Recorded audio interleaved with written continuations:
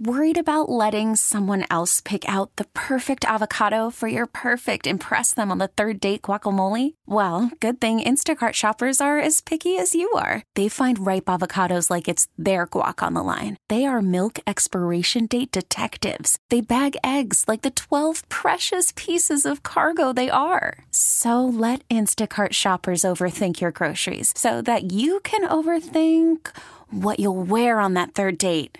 Download the Instacart app to get free delivery on your first 3 orders while supplies last. Minimum $10 per order. Additional terms apply. We really need new phones. T-Mobile will cover the cost of 4 amazing new iPhone 15s, and each line is only $25 a month. New iPhone 15s? It's better over here. Only at T-Mobile, get 4 iPhone 15s on us and 4 lines for $25 per line per month with eligible trade-in when you switch. Minimum of 4 lines for $25 per line per month with autopay discount using debit or bank account. $5 more per line without autopay, plus taxes and fees. Phone fee at 24 monthly bill credits for well-qualified customers. Contact us before canceling account to continue bill credits or credit stop and balance on required finance agreement due. $35 per line connection charge applies. See T-Mobile.com. Good morning, everybody. Welcome on in. Tobin's Fight Show here on 790 The Ticket. I am trying to be as quiet as possible because it is 2-something in the morning here in Jacksonville. Just got back from the arena. A lot of stragglers at the arena, gotta say. Just all over Jacksonville in general. I saw a lot of people just wandering about. I don't know if there was like an Uber problem, but I just saw people, like literally people were walking up the highway. People are just on like rando corners. There's not many streetlights in Jacksonville for whatever reason. And so I found myself nearly hitting like 4 people on the way home. It was a little bit wild, but yeah. UFC 261, one of the craziest sporting events I've ever been to. Flat out. It really, it was an amazing night. Amazing night, crazy night, surreal night, all that stuff wrapped into one. I don't even know where to start. You get there and there's a ton of people outside, and I didn't have a lot of nerves as far as like, this seems like a bad idea. I missed it. I think that's just one of the things that came out today. It was just I missed having that atmosphere, and it didn't disappoint. It was so crazy having that many people in a building again together, all there to watch one thing. I've never seen that many people there for the first prelim of a fight ever. Not even close. And people were there for the first fight, which was a great fight. And I would say the arena was probably 75% full. Never happens. 6 o'clock? Crazy. It's celebrities were nuts, nutty, a ton of athletes there. Chad Ochocinco was, 15 feet down to my left because he was there betting on Masvidal, covering the fight for Bleacher Report. So that was cool.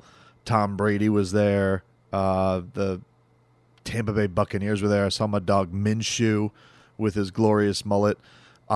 Biggest celebrity moment of the night was with Jake Paul, because Jake Paul, of course, was going to be there. I haven't even followed social media or anything, so there may be more stuff.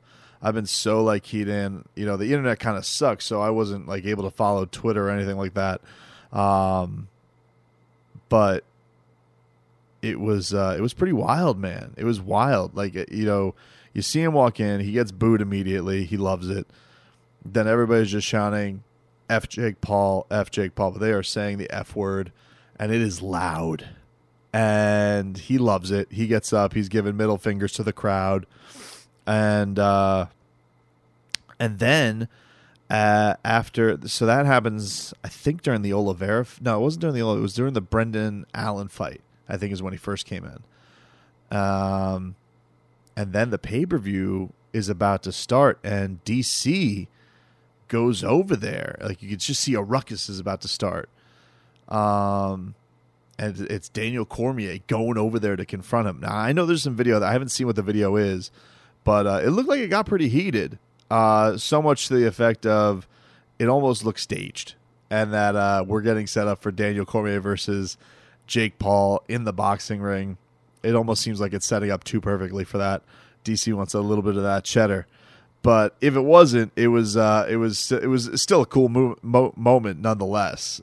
This guy, it's unbelievable how much he has the combat world feeding out of the palm of his hand, because he loves nothing more than every time the crowd shouting F Jake Paul, he's getting up. He's like the perfect wrestling heel right now.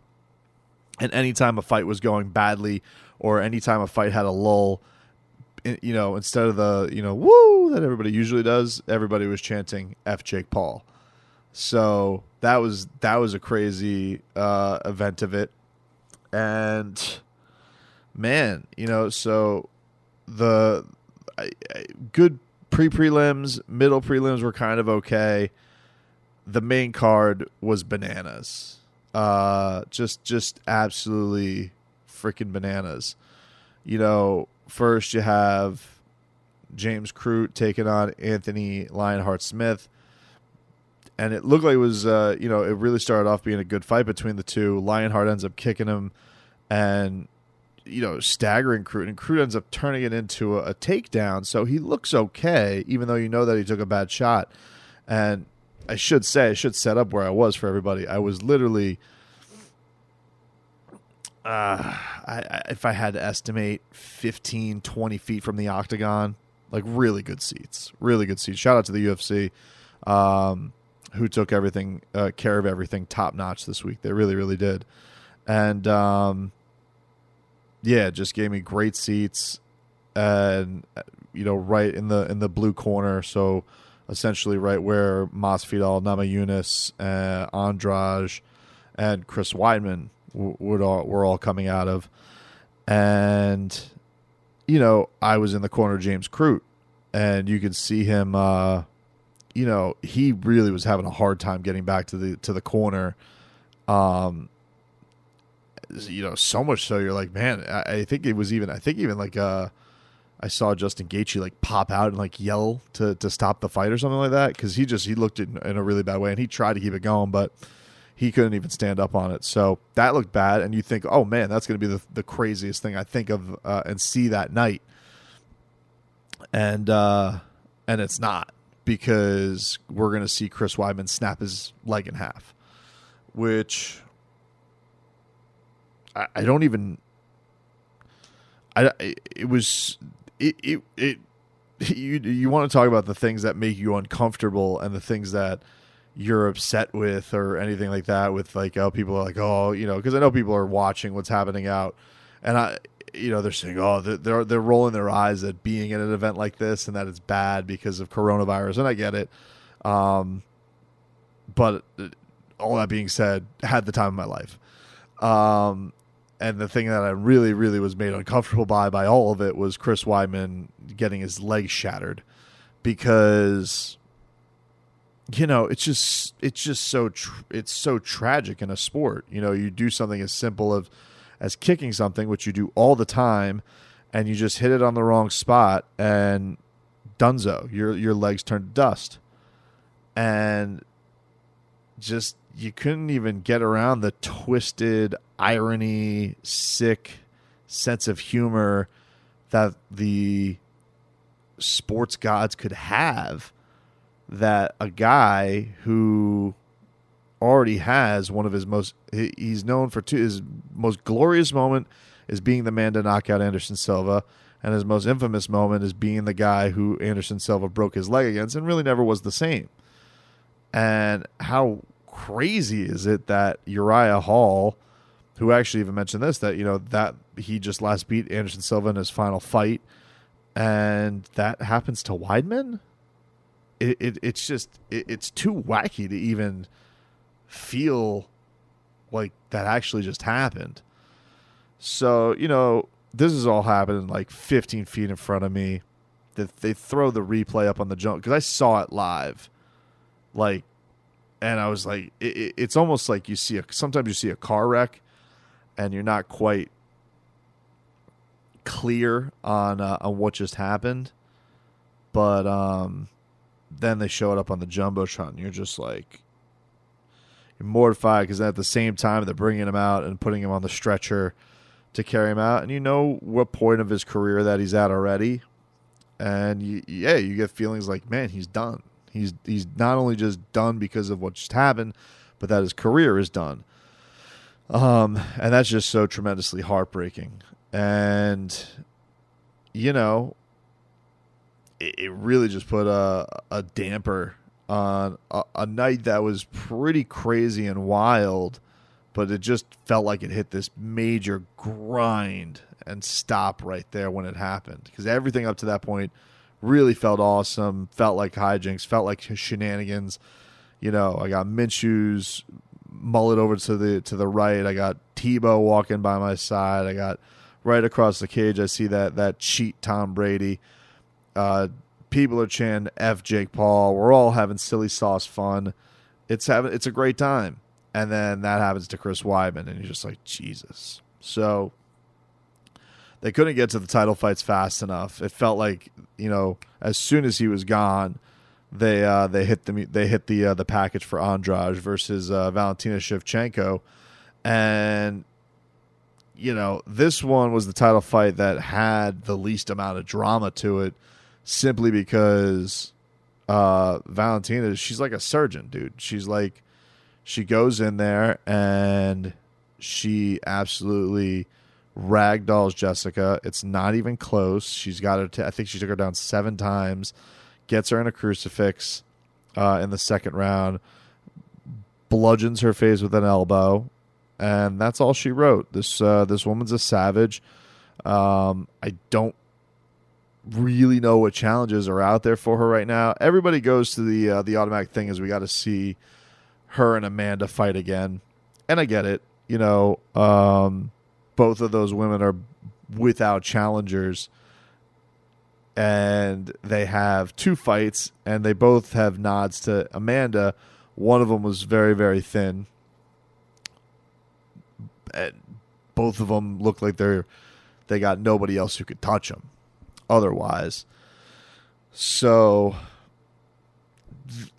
obviously that's natural that everybody wants to see that happen again, but also this is going to happen. You know, nobody pins up, nobody feels like I don't know, let's make it, it's kind of tough to do with their divisions. Particularly, nobody would, you know, nobody was dying for Mighty Mouse to go up. I guess, you know, after a certain time, then people were finally like, hey, Mighty Mouse, maybe move up. But with Valentina, they just got to go find I don't know what they do. Go find a new pool, have her fight Rose. Who knows? I don't know what the hell they do for her, but she just doesn't look like she's slowing down. And she is, you know, you hear her in this post-fight press conference, she's just a different kind of animal when it comes to, like, her cold assassin ways and everything like that. So I don't know, man. She is one absolute monster for sure. An absolute monster. So good for her. Get to the next main event. You have the next championship fight. You have Rose Namajunas taking on Zhang Weili. Rose, outside of Masvidal, Rose was getting the biggest pop every time she was thrown up on the screen. Everybody loves seeing Rose Namajunas. Everybody loves Thug Rose. And this was one I was way off on, because I thought this was going to be a back and forth.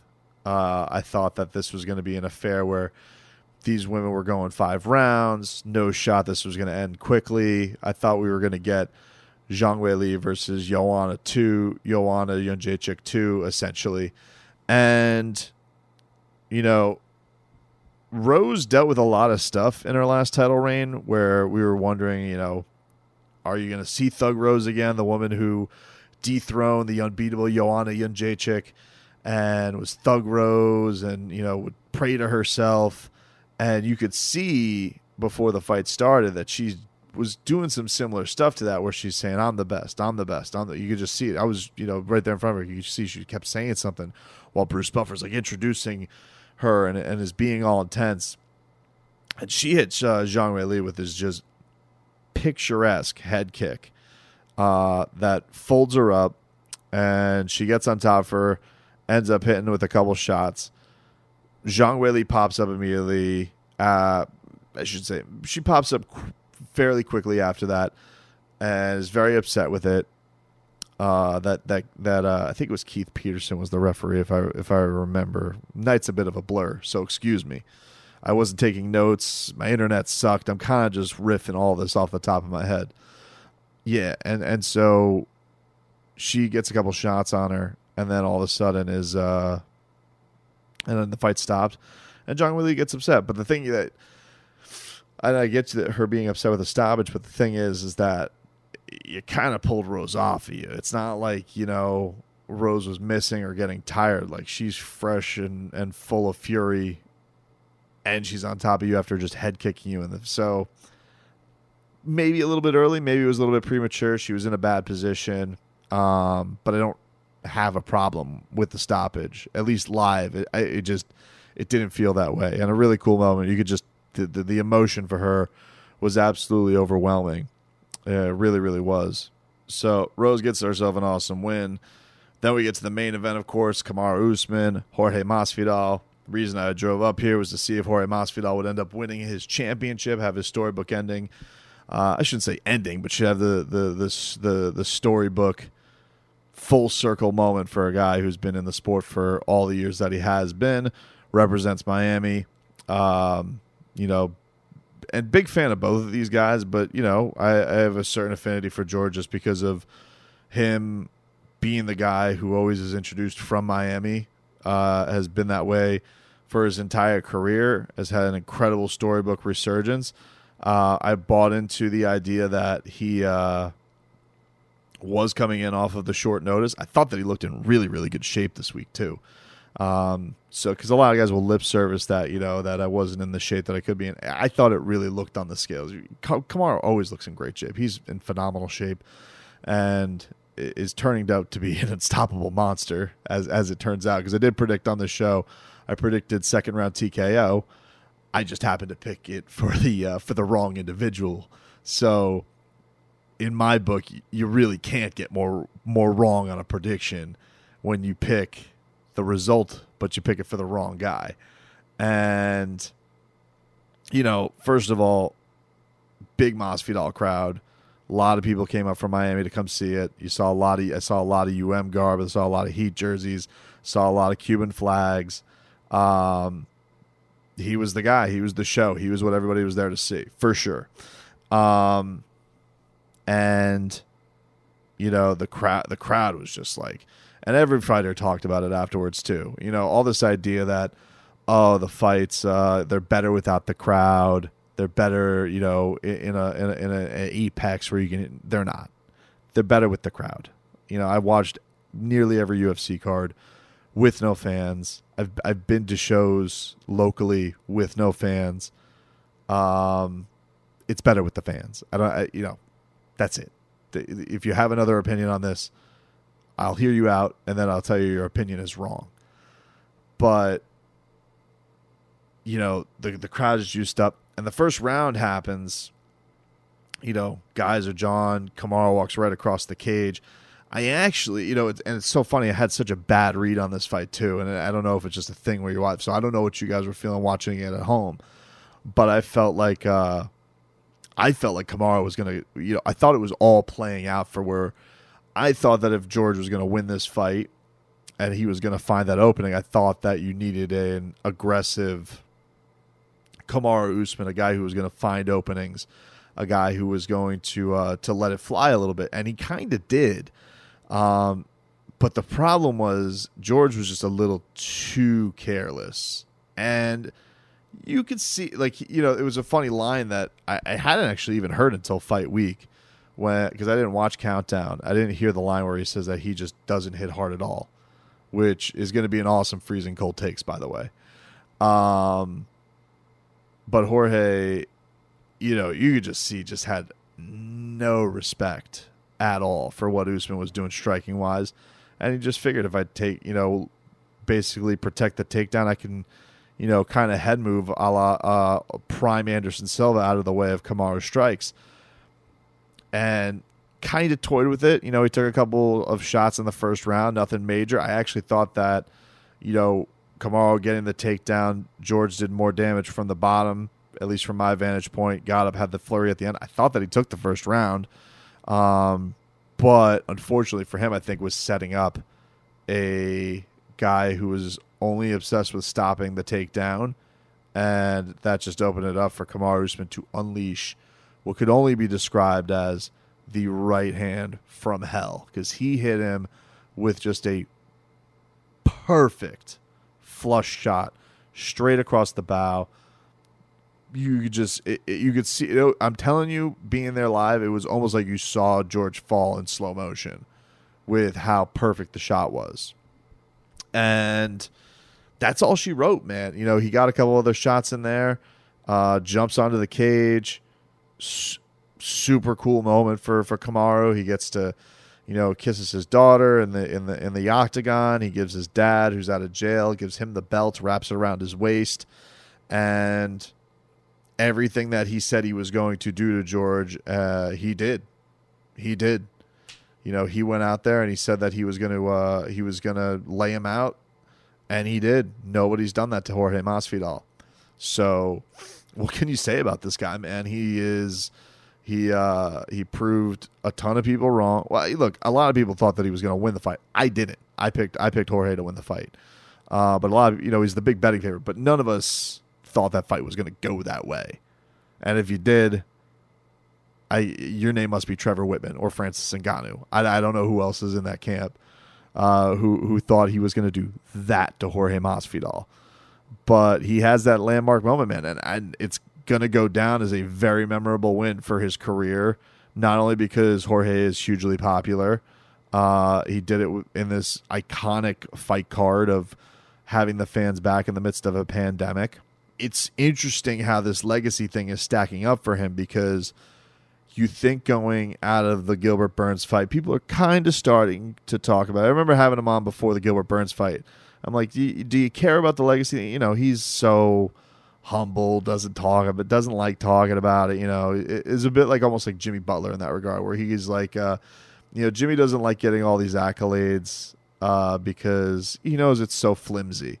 And Kamaru's a little bit like that, although he did say he wanted to be number one pound for pound, which, you know, listen, Khabib got the, you know, people asked, Khabib got the request, and people gave it to him. He's retired. Maybe, yeah, Kamaru is up there for sure. I don't even know who they have up there right now, to be honest with you. I don't really care about UFC pound for pound list. If I'm honest, I don't care about them. But from this standpoint, he doesn't think about it too much.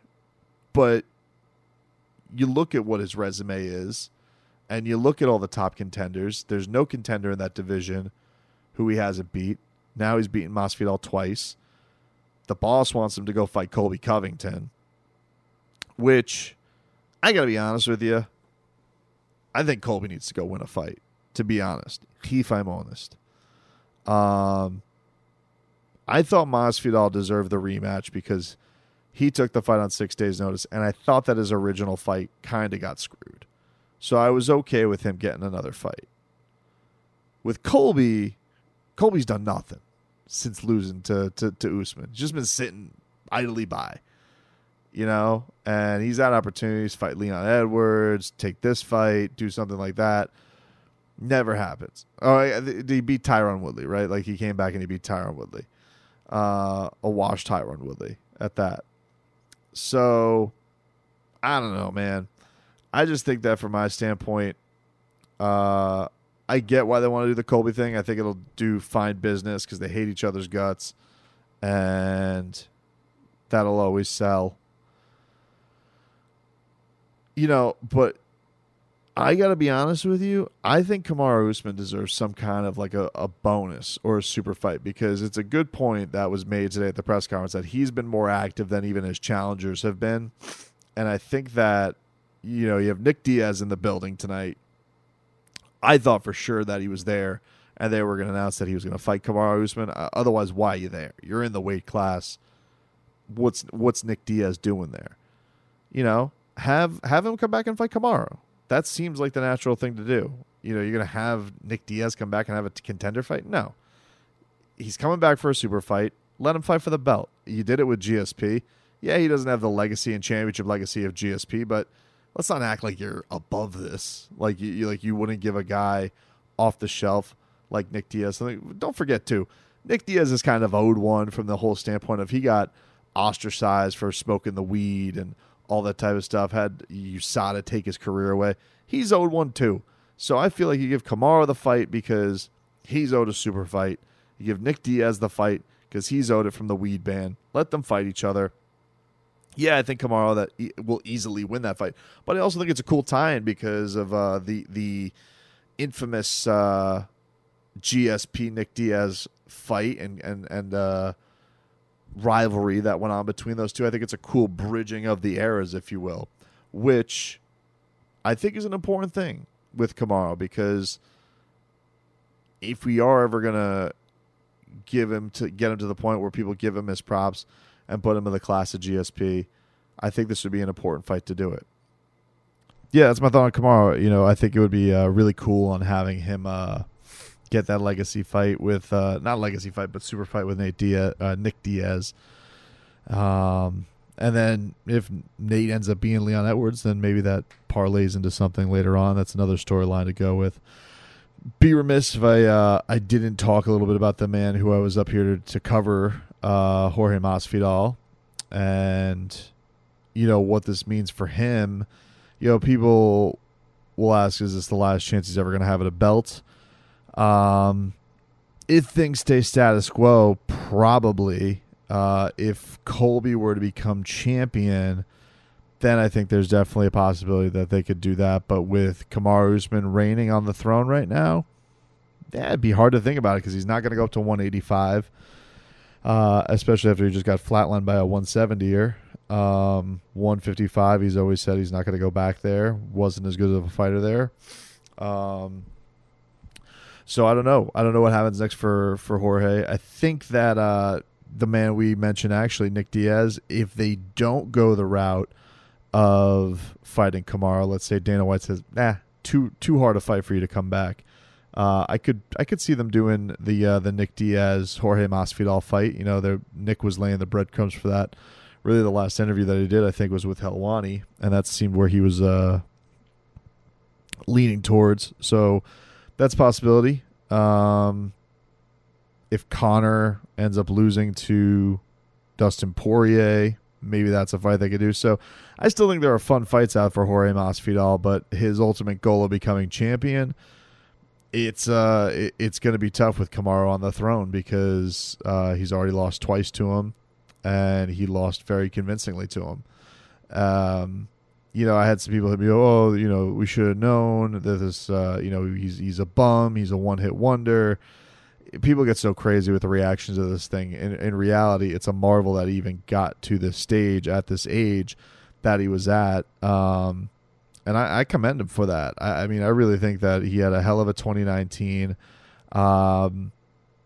You wonder, for him and his age, was it the best situation to not fight as much in 2020, to only have one fight that was essentially on short notice?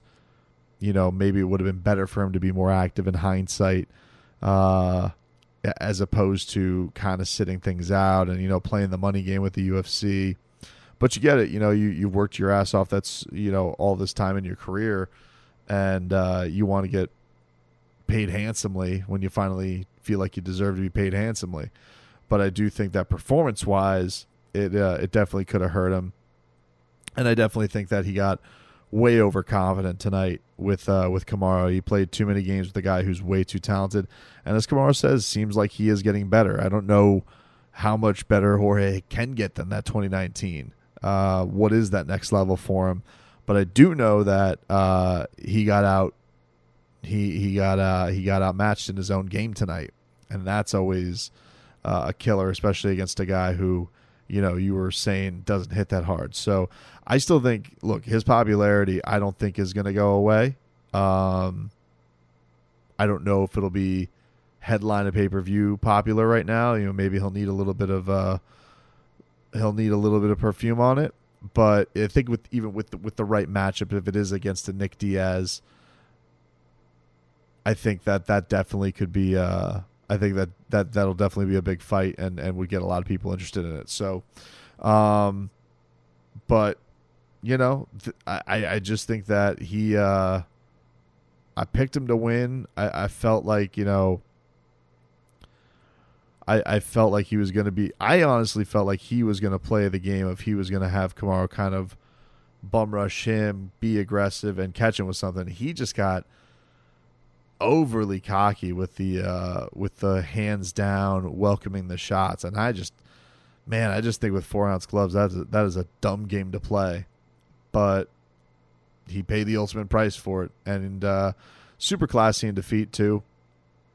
So I don't know what's next for him. I would guess it's going to probably be with a bigger name, but I don't know that he's going to be in the title picture right now. But I think his star power, if he's given the right matchup, a fun matchup, people will be into watching Jorge fight again for sure. So that's kind of our thoughts on the whole event, man.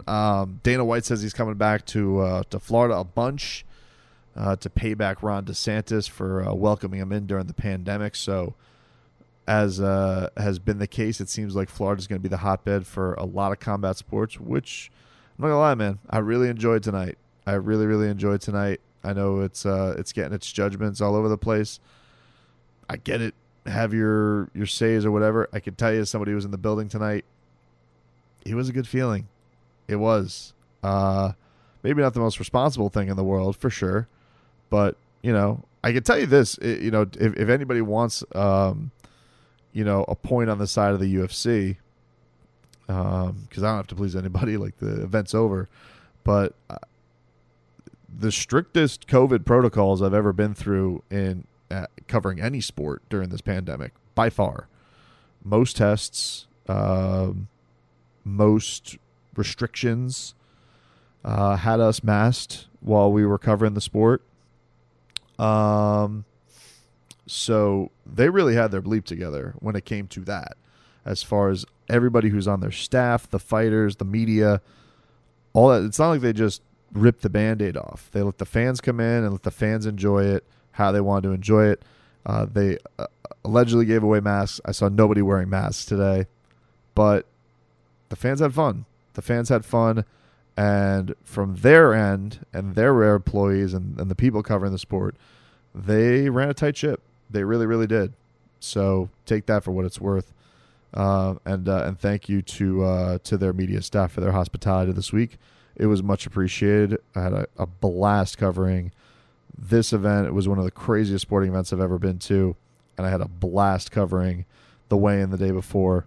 And, I'm looking forward to getting home. So thanks, everybody, for tuning in, and we'll talk to you next time.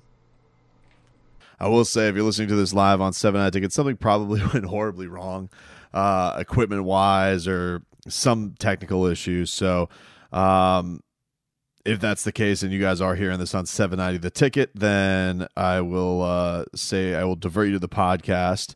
Go to the Odyssey app, AUDACY, and you'll get my full recap of what went down with Jorge Masvidal, Kamaru Usman, everything from my week here in Jacksonville, UFC 261, my one-man radio row up here in Duval County.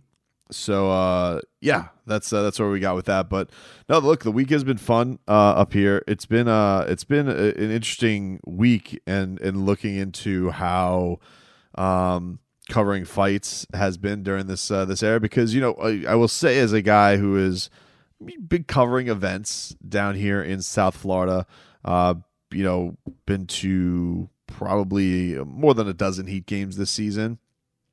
And, in reality, that is not as strict as it has been in the UFC world, which I kind of found surprising because, as I've told a couple people this week, I was kind of expecting it to be a little bit more loose, just because of, the braggadocious nature of Dana White wanting everything to kind of move on, being very anti-shutdown when it came to the pandemic. But I would say, like, this operation has it more buttoned up than any of our teams down here do. Now, look, in reality, you have to be a little bit more careful because we're interacting a lot more. Like when I go to a Heat game, for example,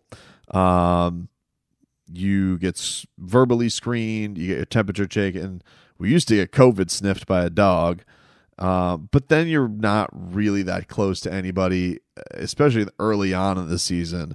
I was like, they sometimes were sticking me up in like the 300 level, and then as the games have gone on, I don't know if maybe less people are covering it, but now I've been like down to the lower level, kind of where Zaslow sits, even though he has plexiglass there, and maybe like 10 feet down is like Ira Winderman or Anthony Chang or something like that. And then, same thing for Marlins. Marlins was a little bit weird because we all had to stay like herded into these little roped in areas. And then I've gone to some fights down here where it's just willy-nilly. They don't care. I think I had to wear a mask. I think that was the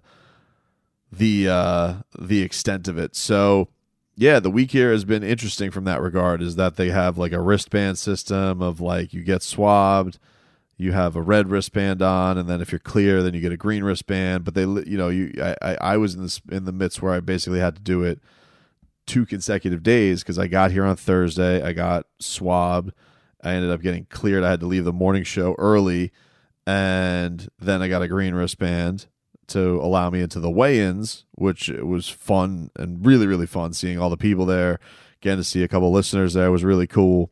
And then once that's over, then I had to go get re-swabbed for fight night, and then you get a text in the morning basically saying you're clear. Actually, I think if you guys go to Chad Ochocinco's Twitter account, you could see exactly what the text looks like, because what are they going to do to Chad Ochocinco? They're going to ban him? Of course not. And then you go back, you get a green wristband, and then you kind of just chill out until you head on over for fight night. So that's been an interesting thing. As far as the week's been concerned with some news, I found this interesting. So Dana White did this long interview with Bill Simmons of the Ring, and not too much that came out of it that was that fascinating. I think Bill's too much on the fringe to really get a lot, but I will say, got out of Dana White, I guess, where things stand with the John Jones negotiations of a possible Francis Ngannou fight. It doesn't sound like they're close. And he put it out there like this, where it's at the point right now with Francis and John Jones where John, I guess he claimed that John was asking for like $30 million on the pay-per-view, which John took issue with on his social media, where he's like, oh, who did I say that to? That they want to renegotiate and things like that.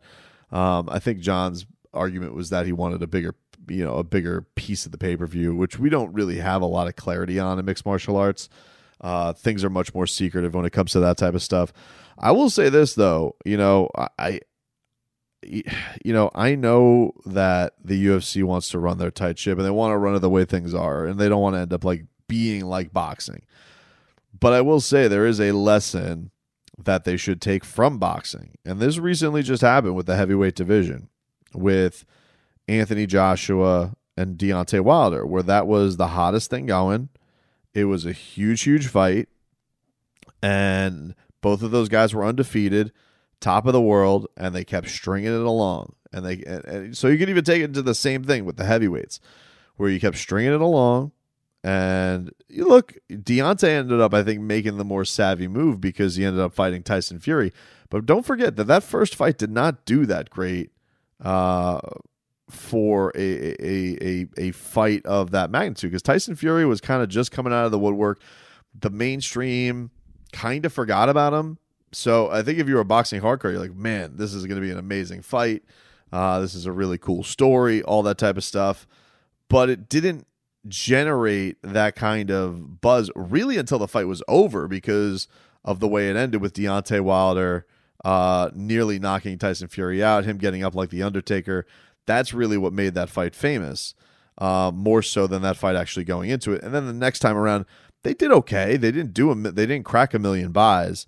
And I think general consensus would have been if AJ and Deontay Wilder would have fought, at the peak of their powers, when they were both really, really steamrolling fools, they were both undefeated, that fight would have been a bona fide mega fight. And now we have Tyson Fury versus Anthony Joshua, and it's good. It's a big time fight, I think, especially over there in England.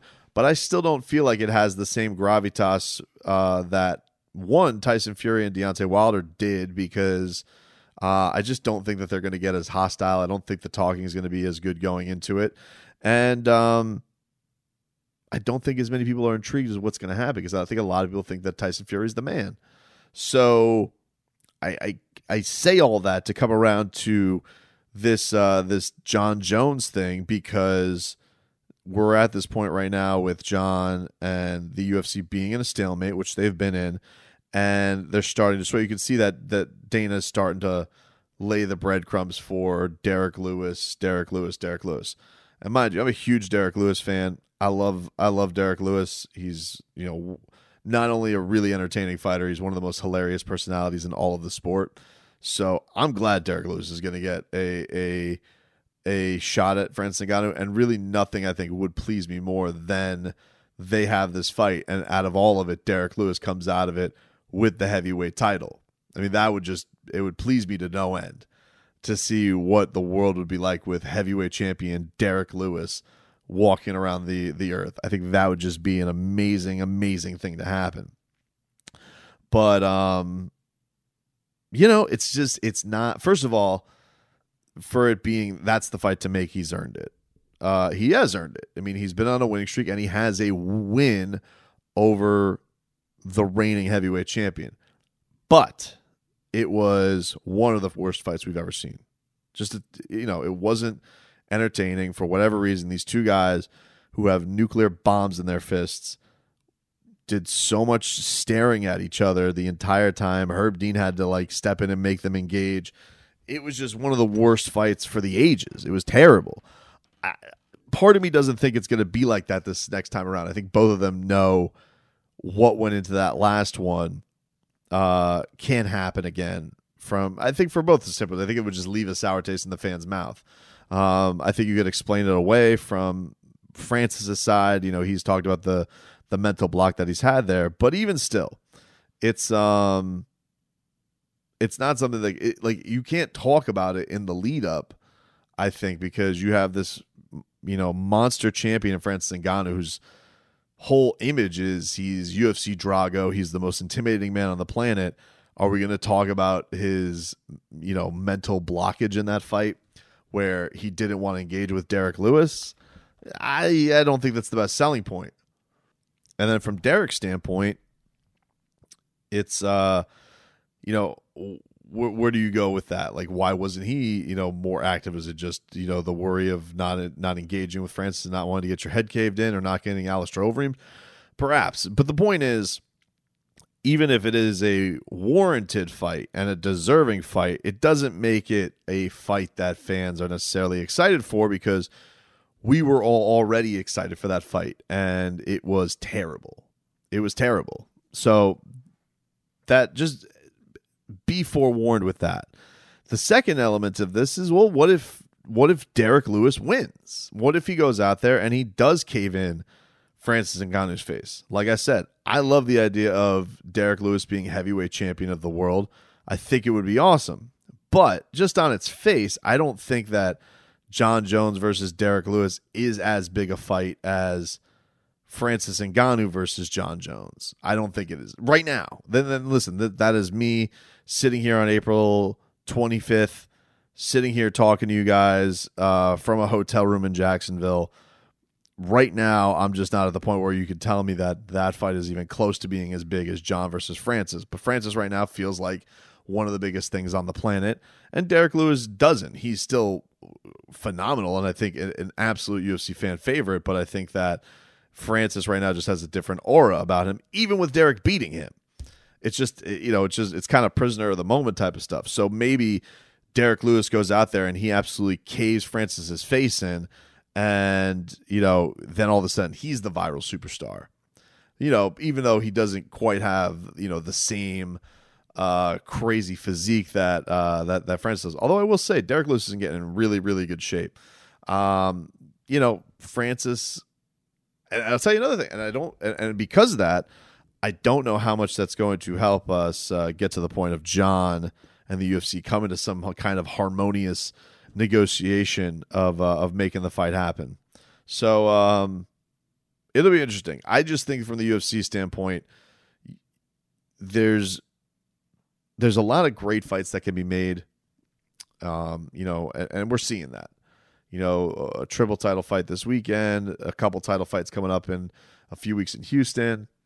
There's a lot of good fights that can be made in the UFC, but there's very few are have the opportunity to be mega fights, especially when they're not Conor McGregor fights. And I feel like it's always best to you always think that you put it off, and that's going to add an element to the promotion. And honestly, to a degree, as a guy who covers the sport, it almost becomes annoying. Like, if you would just like to have, this is the fight we want to see, announce the fight. And if they were to just do it that way, I just feel like it would, you buy a lot with your fans. And the thing that people always turn to is, look at, Floyd Mayweather versus Manny was bigger than ever. And that's always the place where people go lean on. And you're like, yeah, but those guys were two bona fide stars by themselves. John Jones is not that. Francis Ngannou is not that yet. So I always kind of scoff at that idea of, we could just put it off because Manny and Floyd that. Like, Errol Spence and Terrence Crawford are going through this in boxing right now. We put it off. And now it's just kind of the point where we're sick of talking about it. Stop telling us one thing and doing another, and stop blaming this side and blaming this side. You guys haven't made the fight happen. Same thing happened with Deontay Wilder, Anthony Joshua. What happened? They both ended up getting knocked out, and the fight's not as and we'll never have that fight buzz again. So I just think that things are so perfect right now. We still don't know what John Jones at heavyweight looks like, but what would it be like if he made his debut against the scariest guy in the division, a guy you could put on a poster, and he looks like he's one of the only people in the sport that looks scarier than John Jones does from a physique standpoint. What would happen if you would put that fight together, just if you announced it on the pay-per-view tonight? It would be amazing. So, and again, that's not to disrespect Derek Lewis. I'm a huge Derek Lewis fan. I love Derek Lewis. But we've been there, we've done that, and it wasn't a great performance, and I do think that that's going to be something that, I'm still going to watch Derek Lewis versus Francis Ngannou when it happens, and it sounds like it's more of a when than if, but you're not going to have that same level of excitement that you did when they first fought because of what happened. It's just impossible to forget. We'll take a quick break. When we come back, speaking of heavyweight boxing, we are going to talk to longtime heavyweight contender Chris the Nightmare Arreola. He is going to be taking on Andy Ruiz in next week's pay-per-view on Fox, so you guys can check that out. And I think you guys will really enjoy our conversation with the Nightmare, Chris Arreola. Back after this. Welcome back, guys. Tobin's Fight Show here on 790 The Ticket. Going to switch over here to the Sweet Science. Got ourselves a great pay-per-view card coming up next week on May 1st. It is Andy Ruiz taking on Chris Arreola, and I'm looking forward to this one. This should be a fun card, especially for Andy Ruiz, as he is trying to re-solidify himself as a contender. A lot of people laughing at Andy Ruiz after he lost the way that he did in the fight to Anthony Joshua. Look, Andy Ruiz didn't put up the greatest performance, that's for sure. But I will say that he didn't get knocked out, which I think is one of the criticisms I really have of AJ, because it felt like he had a guy there at Andy Ruiz who didn't train, didn't really try, and wasn't able to put him away. So I don't know if you want to put that on AJ, you want to put that on Andy, but it could have been a lot worse, I guess is what I could say, for a guy who definitely is looked upon as having one of the all-time upsets in heavyweight boxing and boxing history. Really became an overnight sensation and had a lot of stuff coming to him. Now a lot of people are making a lot about his physique. He looks great. He looks refocused. He's training with Canelo, Eddie Reynoso, that entire crew over there. So will this reinvigorate him? Will this get him to a new place in his career? Simultaneously, he's going to be taking on Chris Arreola. And Chris Arreola has been in the game forever. I mean, I remember watching Chris Arreola like on Boxing After Dark coming on up. He's 40 years old now, and Chris Arreola at one time was looked upon as like the Andy Ruiz, and even more so a guy who's probably thought of that it was going to be more the Anthony Joshua side, like he was going to be the next big thing, and is kind of been at the top of fighting every top guy. He lost to Vitaly Klitschko, he lost to Deontay Wilder, but always kind of rallies in between those title fights to put himself in position to be in these big fights. And so got a chance to speak with Chris Arreola this week and get a chance to get his see where his mind's at, see where his head's at going into this upcoming fight against Andy Ruiz. So here's our conversation with the Nightmare, Chris Arreola. Very excited to talk to our next guest. This man is going to be fighting. He is headlining May 1st against Andy Ruiz. It's Chris Arreola. He is joining us here on the program. Chris, thank you so much for the time, man. Really appreciate it. Hey, thank you for waiting, man. I know it's been a long day. No, I'm sure it's been a long day for you, man. Media, workouts, all these obligations. You're a vet of the sport. Like this, these whole showcases that you go out. What do you do to try and make yourself look the best in these workouts? Like, is there still a part of you that wants to go out there and put on that good show for the media and get them all hyped up for the fight? You know, the crazy thing is that I just do exactly what we do while we're working. I don't sugarcoat it. I just go out and work and just do the same shit I do every day. I don't need to do extra or anything like that. This is me. And this is what we do every day for 3 hours here at the 10 Goose Boxing Gym. So this upcoming matchup against Andy, listening to you in the lead up to this fight, you've talked about you still have that goal of becoming heavyweight champion of the world. This is the man who's beaten the man. What do you think this would mean for you beating a guy like Andy? You know, it puts me right in the title shot. It puts me right in the talks of the title contenders. It also cements me as one of the best Mexican American heavyweights of all time, basically, because I'm gonna beat the man that beat the man, and I'm lucky. I'm fortunate to be a big heavyweight. I'm fortunate that my dad made me a fighter. I'm fortunate that he cared enough to take me to the gym when I didn't want to go. What is this weekend? You're on the few days before Cinco de Mayo, and being on a card like this, being from Southern California and all that. What is the buzz going to be like going into something like this? The parties that I'm sure people are going to have wanting to watch you, all the people gathering around to watch you. Could you paint a picture to our audience what that's going to mean for the family, the friends that you have around there?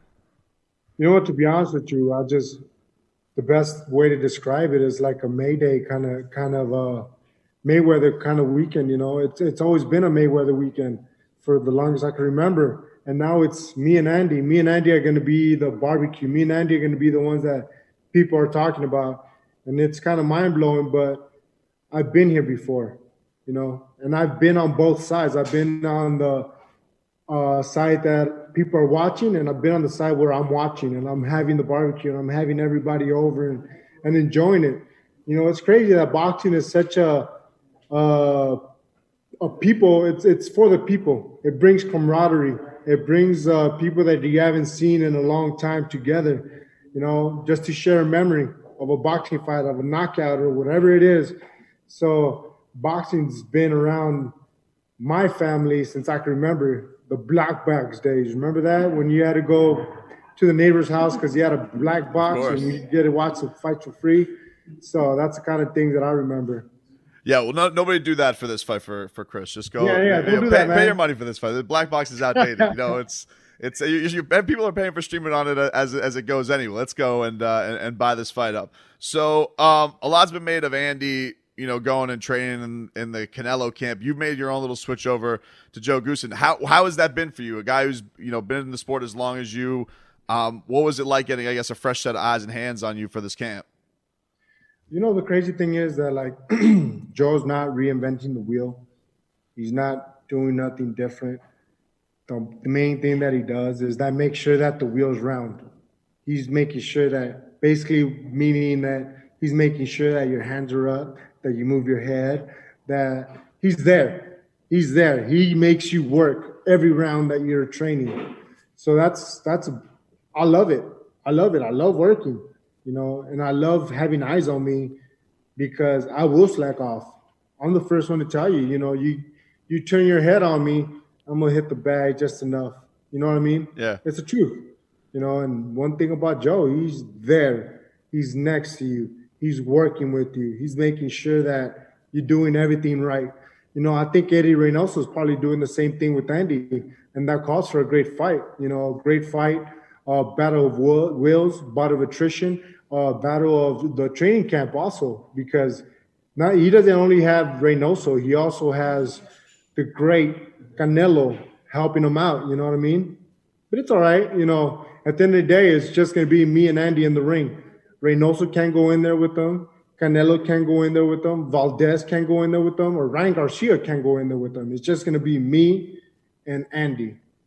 What do you think is the secret sauce, Chris, for you staying so relevant for so long in your boxing career? What do you think it is? 40 years old. That's an incredibly hard career to keep being this successful and being on stages like this at this age. What do you think has been the thing that's kept you afloat and people continuing to want to tune into you? I love what I do, plain and simple. That's the easy answer is that I love what I do. I'm very fortunate that I'm hard-headed. I really don't care what people think. I'm going to keep fighting if I can't keep fighting. An elite level. And if I taper down and if I suck in a fight, I will gladly walk away from it. I don't want to disrespect the sport at all. I love what I do and I love the sport. And I have a lot of fortitude. And I'm a hard-headed dude. I don't even know how I could still be coherent. You know what I mean? I could still talk and you could still understand me. I'm a lucky dude. That being said, hard work, there's no shortcut for hard work. How much did you watch, Andy's performance in the 2 championship fights with Anthony Joshua? How much do you think is going to matter going to the fight with you? What do you think you can take away from that? The second fight, I get nothing out of it because Andy he just showed up. You know what I mean? It didn't even seem like he even trained. The first fight, you got a lot out of it. You could get like how he's fast with his hands and how he counters and stuff like that. Also, the fight with him and guy from Australia, I forget his name. But yeah, those are the fights that I really get something out of. Not the last Joshua fight. The last Joshua fight was Joshua versus the guy that he thought he was going to get the first fight. And like you said, this one will put you in the mix if you get this victory coming up on May 1st. The title looks like eventually we're going to get the announcement. I don't know when the hell it's going to happen. It feels like it's kicked down. The can's kicked every week on Tyson Fury versus Anthony Joshua, but we're going to have an undisputed guy. If they do end up squaring up, who do you think comes out on top of that? And who do you see yourself possibly fighting if you get this victory against Andy Ruiz? In all honesty, I see Fury. I see Fury winning. I see Fury knocking him out. I think Fury has more dog in him. He's a lot more hungrier than him. Not to say that Joshua is, and I don't know him. I can't say nothing about him. But when we're talking about someone like Fury's the man because he comes from humble beginnings. And I've always said, it's hard to get up when you have silk sheets. It's hard to get up when you don't have to get up. You know what I mean? You could stay down. You could just easily just stay down. You get knocked down, just stay down. Like, whatever. I don't need this. Someone like Fury, he looks like he needs it. He needs it. Not that he needs it, but inside his heart, he needs it. Chris Arreola, he's going to be fighting Andy Ruiz coming up May 1st, live on pay-per-view. As you said, it's a great thing to come together, have a barbecue, watch this fight together, watch some great boxing between you and Andy. What is your go-to fight night food, Chris Arreola, before we get you out of here? What is the go-to thing that people have to have, or Chris Arreola has to have on a fight night when he's at a fight party? Oh, at a fight party. I was like, about it. I thought. No. I mean, when you get to relax and enjoy, you don't have to worry about making money that night. Yeah, carne asada and some modelos. That's the way to go, man. Hey, good luck. Best of luck, best of health going into this thing, and we'll be watching. Thank you, guys. I appreciate your time, man. All right, take care. Thanks again to Chris Arreola for the time. More Tobin's Fight Show coming up after this. Welcome back to Tobin's Fight Show here on 790 The Ticket. Thanks again to Chris Arreola for giving us some time this week. Really looking forward to the pay-per-view next week. Got a chance to speak with a couple of undercard fighters from this. Javier Molina, he will be first up on the show. As we spoke to Javier, he's getting ready to take on Jesus Ramos, which is a young up-and-coming hungry lion. We've had Jesus on the show before. This is the other side of it. Javier is 31 years old.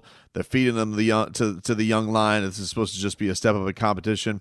Well, we'll see what Javier has to say about that. Let's see what he's got to say about just being the old vet who's supposed to be a stepping stone for the young phenom. Our conversation with Javier Molina right now.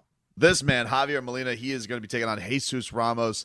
And Javier, I am looking forward to it. This is a stacked card. You're right before Cinco de Mayo. You guys, you got to be pumped to be on something this stacked up for the hardcore boxing fan to check out. Yeah, definitely, man. Every time there's fights right there at it's the Dignity Health Sports Park now, there's always fireworks. So definitely excited to start off the night, the pay-per-view card, and to see the main event. I know both of them, Andy Ruiz and Arriola.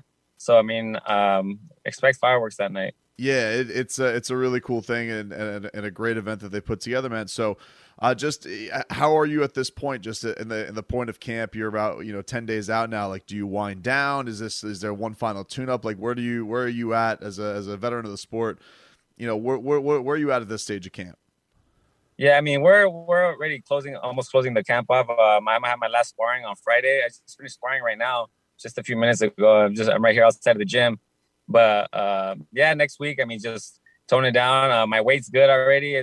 Fighting this one at 147, so weight's no issue. So, I mean, just get all the kinks out next week and then put on a show on Saturday night. You're taking on a very young individual who people think of highly in the sport. What do you think getting ready for this has he not seen that you're going to be able to bring to the table because you have much more experience under your belt? Yeah, most definitely. Look, he's a good fighter. But he's never faced anybody in my class. He has a good record. He's done what he's supposed to do with the guys he's faced. But I think he's gonna see a lot of different things in that when he's in the ring with me. He said he's been sparring some elite fighters, but it's completely different sparring than an actual fight. But I think we've seen a few of his fights. I think we're gonna be able to expose a lot of his mistakes, and I'm excited to showcase my talent. You've been a great fighter for such a long time. You're an Olympian. You came up in a family of boxing. But do you remember that, they talk about like in the NBA, like this welcome to the NBA moment. Was there like a time, Javier, where you had like a welcome to pro boxing moment? Where you were just like, oh my God, this is completely different. I have to find a different level to dig down and get through this. And you knew that you weren't steamrolling folks anymore. Like you had to get to dig a little deeper and find another level in yourself. Yeah, well, actually, I made it harder for myself starting off my career. I wasn't the most disciplined fighter, you would say, coming up. So I wasn't taking a lot of these fights too serious. So even when I had my first defeat, I went in there way too confident. I barely even trained. I remember when I was sparring, I was exhausted by like the fourth round. It was an 8-round fight, I believe, 8 or 10 round. I think it was 8 or 10 round fight. But when I went in there, the guy went in there longer than I expected, and I ended up getting tired. But I think my career panned out different, but I mean, I take fully blame. But I'm here now. I mean, I had a tough loss my last fight, so this is one of the fights the type of fight I was looking forward to.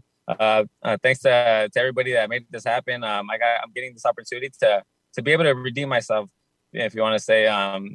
Like I said, I had a good little streak going. I had I was like on a 4 or 5 fight win streak since the loss to Jamal James. But I mean, unfortunately, I had a bad loss against Pedraza in my last fight. But I mean, it's all a learning experience. He's a veteran in the game. He was a 2-time world champ, and he's taking advantage of a lot of my mistakes that night. But I'm here. I mean, just been getting better in the gym and excited to show the world what I've been doing. No, like I said, you were an Olympian back in 2008. We have some guys down here locally. They wanted to train for the Olympics down here in Miami. And pandemic kind of diverted it. Some guys decided to go pro, and some decided to continue to pursue because the games got moved. How did you like that experience? Like, what do you think that did, I guess, for your career, getting that opportunity? Because, like I said, some decided to go pro and divert off and start getting paid to fight, and some still wanted that prestige of being an Olympian and representing your country. So what did that mean to you, and why do you think it was beneficial for your career?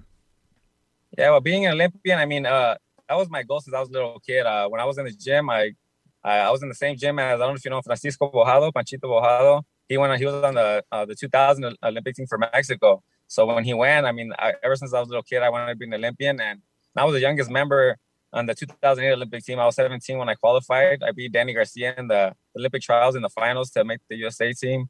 I mean, it was it's something I'm never going to forget. Even walking out in the opening ceremony with all the elite, the everybody from the U.S. I walked out with Kobe Bryant, Dwayne Wade, with all of them. I mean, And with all the elite athletes, we're staying in the Olympic Village. Everything in there is free. We're staying with all the athletes from around the world. And I was only 18 at the time when the Olympics, but I mean, it's something I'm never gonna forget. But as far as with my career, I feel like I was so young, and that's the only time they did that where all the Olympians had to stay in Colorado Springs for the whole year. So I stayed out there, and then a lot of times I was out there partying instead of focusing on what I had to do. And I mean, it showed. I think starting off my career, that's why, like I said, my pro career didn't pan out the way it should. But I'm here now. I'm 31 years old. I've got a good 5 years left in me, and take full advantage of these opportunities that come to me. They always say, yeah, is that so? That Olympic Village, that thing's wild. Like, is it as wild as they say it is especially when you're done with your event? Like, I gotta imagine it gets people are really cutting loose with as much as you guys train for that. Oh, really it is. It's crazy though, because they have every building for all the athletes, and then you can see, like, when in the beginning with the opening ceremony, I mean, everybody's like so like focused on their events, and once the events start, some sports they start finishing, you can just see the difference and just the vibes. But and then everything in there's free. I mean, you got McDonald's that's free. You got Snickers. I would get my backpack and I'll fill them up with chicken nuggets, Snickers, Powerades, and I'll go outside and take it to my family. Like, man, I was taking full advantage of everything. I think I gained like 20 pounds after I lost.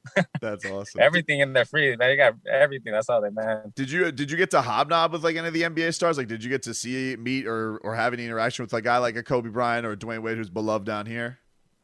Yeah, we actually took pictures with them, but they were the only ones. They went for a little bit to the village, but they were the only ones that didn't let us stay in the village. I guess because everybody was like trying to take pictures with them. They didn't let them rest, so they were staying in another. They're the only athletes out of all the Olympians that had to stay in another building outside of the village. They wanted to stay, but what I did, I got to take pictures with Chris Paul, with Kobe Bryant, with Dwayne Wade. I got to take pictures with all of them. I mean, it was a cool experience, something I'm never gonna forget. I was only 18 years old, and being around all these elite athletes. They actually, even when we were training in the boxing gym, Dwight Howard and Kobe Bryant went to the boxing gym where we were training at, and they started training a little bit. That's pretty cool. But it's pretty surreal. Are you an NBA fan? Like, did that like mean something to you, seeing a guy like Kobe? Oh, yeah, for sure, man. I'm a Kobe Bryant fan. Everybody, even Dwight Howard, like, even the way he was with us, I would see him, I was like, man. And then I remember I ran into him at the food court, and he seen me. He's like, hey, what's up? And I turned around, like, was he talking to me? But then I was like, oh, like, what's up?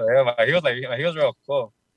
But so it was just, I mean, something like that. That's why I went back home, like, hey, Dwight Howard said, what's up to me? So Javier, like, bro, you're 31, man. Like, this is not you got plenty of boxing that's still in front of you. So what do you think a win this week against the guy who's, you know what it is, like, this is the young gun. They're highly touted, but if you show them what's what, and you show them that, listen, you still have a long way to come, young fella. What do you think a win will do for you? Like, what do you want this to launch into for the rest of your career? I mean, obviously, it's a big step forward. I'm willing to fight anybody at 147, 140 pounds, so whatever the next move they want to make. I'm willing to take any of those fights. Like, 'cause I'm 31. I've been in this game for a long time, since I was 19 years old in the pro ranks, and I started fighting since I was 7, 8 years old. So this is my life. This is what I've been doing. But I'm willing to face anybody. This isn't the first time I've been in this position where they have me as a B-side. Actually, my last 4 fights, counting this, I'm B-side. Even when I went there with Okada, I was a B-side, and I got him out of the first round. When I fought Amir Imam, I was a B-side. I beat him unanimous decision. So, I mean, this is the first time I've been in this position, but it doesn't change anything. I'm in the gym just focusing on what I have to do and take care of business on Saturday. Well, check them out. May 1st, it's a hell of a card. You guys can check out Javier Molina taking on Jesus Ramos. You also got yourself Andrew Ruiz. He is taking on Chris Arreola in the main event. It's a stack card that Fox PBC is putting on. Go buy the fight. Javier, thanks for the time, man. Really appreciate it. Thank you for having me. We'll close things out here. Omar Figueroa, he is taking on Abel Ramos on that same card. Here's our conversation with Omar Figueroa before his next bout. Omar, thanks for the time, man. Really appreciate it. Yes, sir. All right, man. So I saw you on your media day. How much do you rock with the Spurs? Like, how hardcore is this fandom? Because I saw you rocking the Spurs hat. How much does this run deep? I love the Spurs, man. They're my team. They're from South Texas, so I grew up with the Spurs. So yeah, I mean they're my team for sure. So you like them even though against the Miami Heat in 2014 that Greg Popovich was rigging the AC and making the Heat sweat it out and giving LeBron James cramps and the whole deal. You're okay with that championship. It does not have an asterisk in your mind. I mean, when you're involved in sports like that, accidents happen, especially with the South Texas Heat. So it's not my fault. He literally moved to Miami and is in a team called the Heat, and he couldn't handle the Heat. So how is that the Spurs' fault? I mean, it's their building. What do you mean? How is it their fault? Accidents happen. You got and that building. You've had bats in there, snakes in other people's locker rooms. Like they got that's just another day in Texas. Just all kinds of wild creatures. It's like when you see a giant snake in Australia, you're not going to complain about it. You're in Australia. I can relate with that down here. We have alligators are like squirrels down here. It's It's how it is, man. So, you're coming off a fight, first time in a couple of years. I heard you mention how much this has done wonders for your body, getting a chance to rest up. So, I guess just give us, give our audience an insight. Like, how good do you feel as opposed to the last time you were in the ring physically? I mean, the difference is astronomical. It's not even comparable, honestly. I'm getting to train this time. Last time I didn't. At least training because I had injured hands. So we weren't really doing much of anything. I wasn't really hitting any bags. I wasn't doing mitts. I was barely even sparring. I mean, it's like, how do you prepare for a race if you're a marathon runner and you have hurt legs? It just makes everything more complicated. With this one with Abel, what about him? Do you look at this matchup and say, this is how I'm going to go beat him? I haven't even looked at Abel.